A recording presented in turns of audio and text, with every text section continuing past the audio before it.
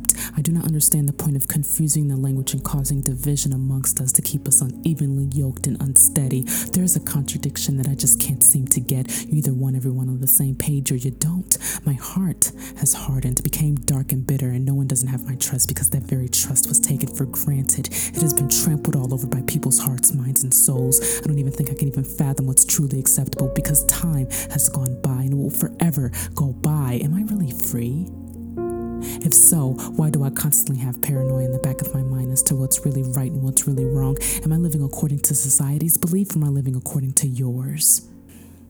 After I had written all of that, I tossed the pages on the floor of my car, and I quickly got out and began to hyperventilate and cry. I just couldn't seem to take life anymore. Didn't want to be involved with the likes of people anymore. But I quickly sniffed and hid behind a tree.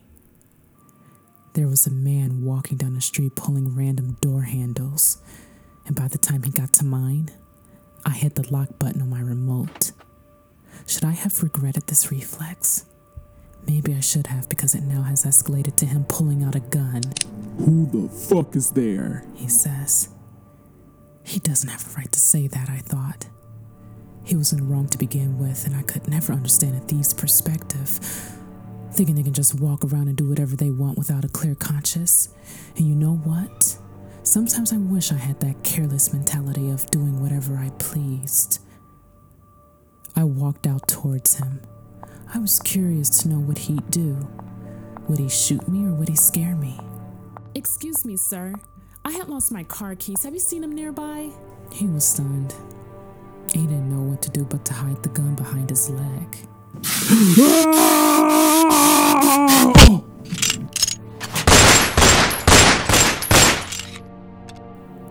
Was it wrong of me to do? Did he deserve it? Would he have done this to someone else? Possibly murder someone? Well, he was in the wrong place at the wrong time. 911, what's your emergency? I was trying to get in my car, and I was mugged by a man, but I sprayed him with my mace and I shot him. I'm so scared. I, as of now, don't care anymore. My paranoia is gone.